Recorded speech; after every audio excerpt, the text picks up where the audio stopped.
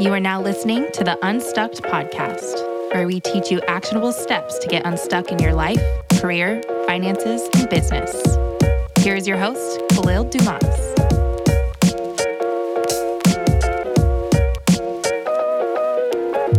What's going on, Unstuck fam? If you're loving the podcast, be sure to visit unstuck.com for more resources, ways to work one-on-one with me and my company Unstucked, as well as our free Unstuck guide to help you get unstuck in your career, life, finances, and business.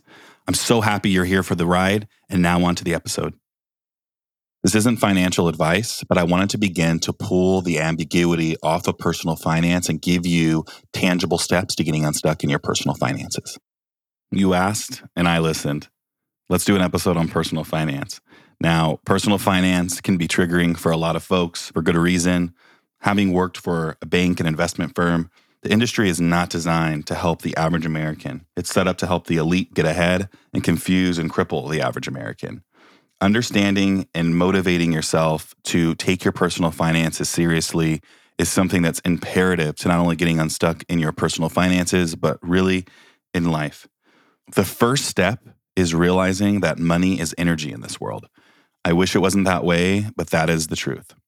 So if you don't have money, chances are you don't have a whole lot of energy to do a lot or to do the things that bring you joy. Now, that's not permanent, but it can be temporary. And I want to walk you through some of the steps to starting to realign yourself with your money goals and to also accumulate more money, so therefore you have more energy to do the things that bring you joy. So where do you start? The first step is getting a picture of where you are, understanding your flow of money. And the best way to do that is through budgeting. Now, this week, I'm going to make available a $10 budgeting template. Feel free to download it. If money is an issue, I recommend downloading Google Sheets. They have a free budgeting template. The budgeting template that I made not only goes through and sets you up to be able to understand your flow of money by inputting your transactions and separating it into different tables so you can understand it, but it also has instructions built in to help you through the process of budgeting. Now, to many folks, budgeting can feel like a bad word. Budgeting can feel restricting and limiting, but I want you to understand one thing. Budgeting has taught me and also has taught my clients about their flow of money and also has given them the chance to realign their spending with what brings them joy. So first and foremost, going after one of those two budgeting templates, whether you purchase it for myself or if you go through Google Sheets, both are fine. Now, once you do that budget and taking it a step back, once I did my budget for the first time, I actually realized that it cost me more money to stay at my current job than to leave and find a better opportunity. So first and foremost, I realized that I wasn't making enough to cover my basic expenses. I actually wasn't doing too much frivolous spending. I obviously was like the average American. I had student loan debt, had some credit card debt, and the cost of living is very expensive. So again, budgeting is meant to help realign you with your money goals. It's not meant to be restricting, but rather to understand your flow of money and to better align you with your money goals. Now, once you understand where you are, you'll start to see where you're doing some frivolous spending. For a lot of my clients and for myself, some of that frivolous spending is emotionally based. So things like DoorDash, overspending at the grocery store, those are some examples, right? I know we have some Amazon shoppers out there who do some late night shopping in bed. Those things add up really quickly, and seeing it in a monthly snapshot really starts to give you and empower you to say, hey, if I were to cut this in half, right? If I were to cut my DoorDash spending, or if I were to cut my Amazon shopping in half, I can maybe reallocate that to debt payoff, right? Which then gets me closer to investing more of my money, not paying off debt. But we all have to start somewhere, and budgeting is the best way to start.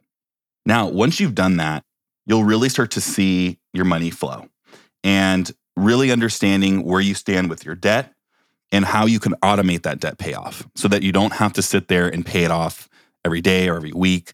So what I like to do is set out a certain amount each month, and I'm going to put towards certain credit cards and automatically pay that down. So, whether you're with Wells Fargo or a credit union, you have the ability to have automatic payments to your creditors so that you can feel confident and comfortable that you will be paying off your debt in a certain amount of time.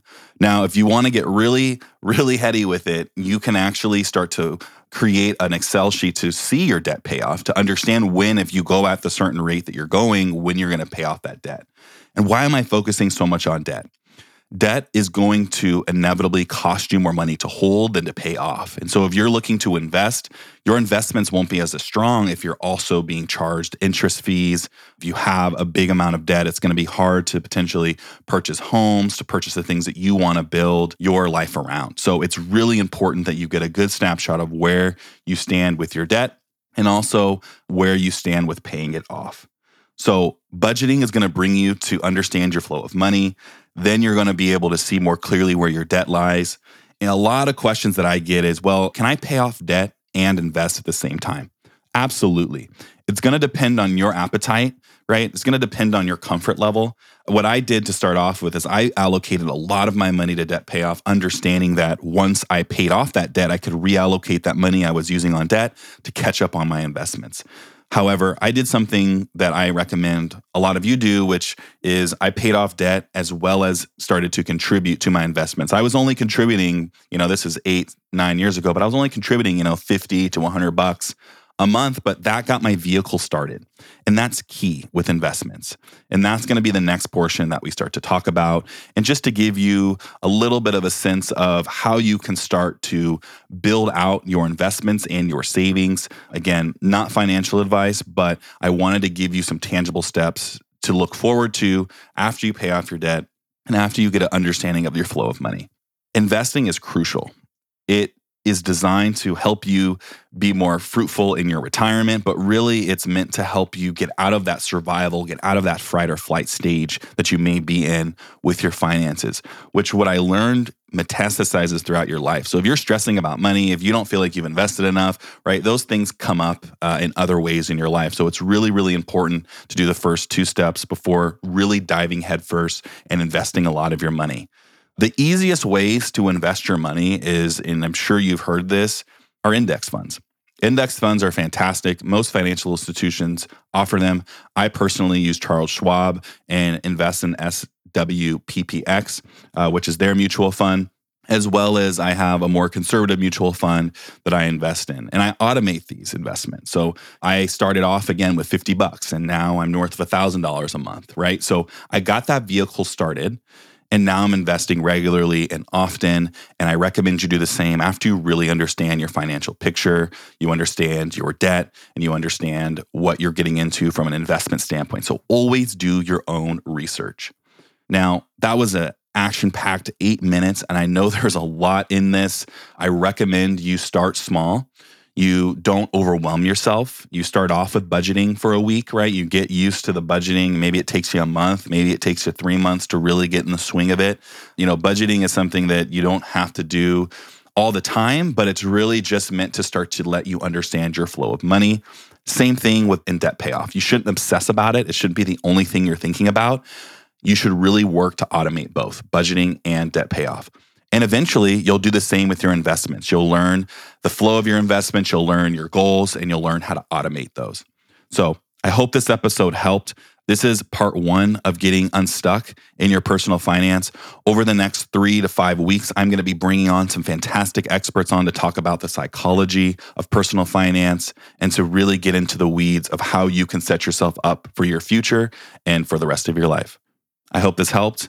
And if you want to see more of this type of content, be sure to go check me out on TikTok. I have a pinned video right now that walks through a little more in depth on how you can get unstuck in your personal finances. I wish you the best of luck. And again, this is imperative. Money is imperative in this world. Money is energy and it's going to get you to where you want to be and ultimately help you find joy. Thank you for listening to the Unstucked podcast.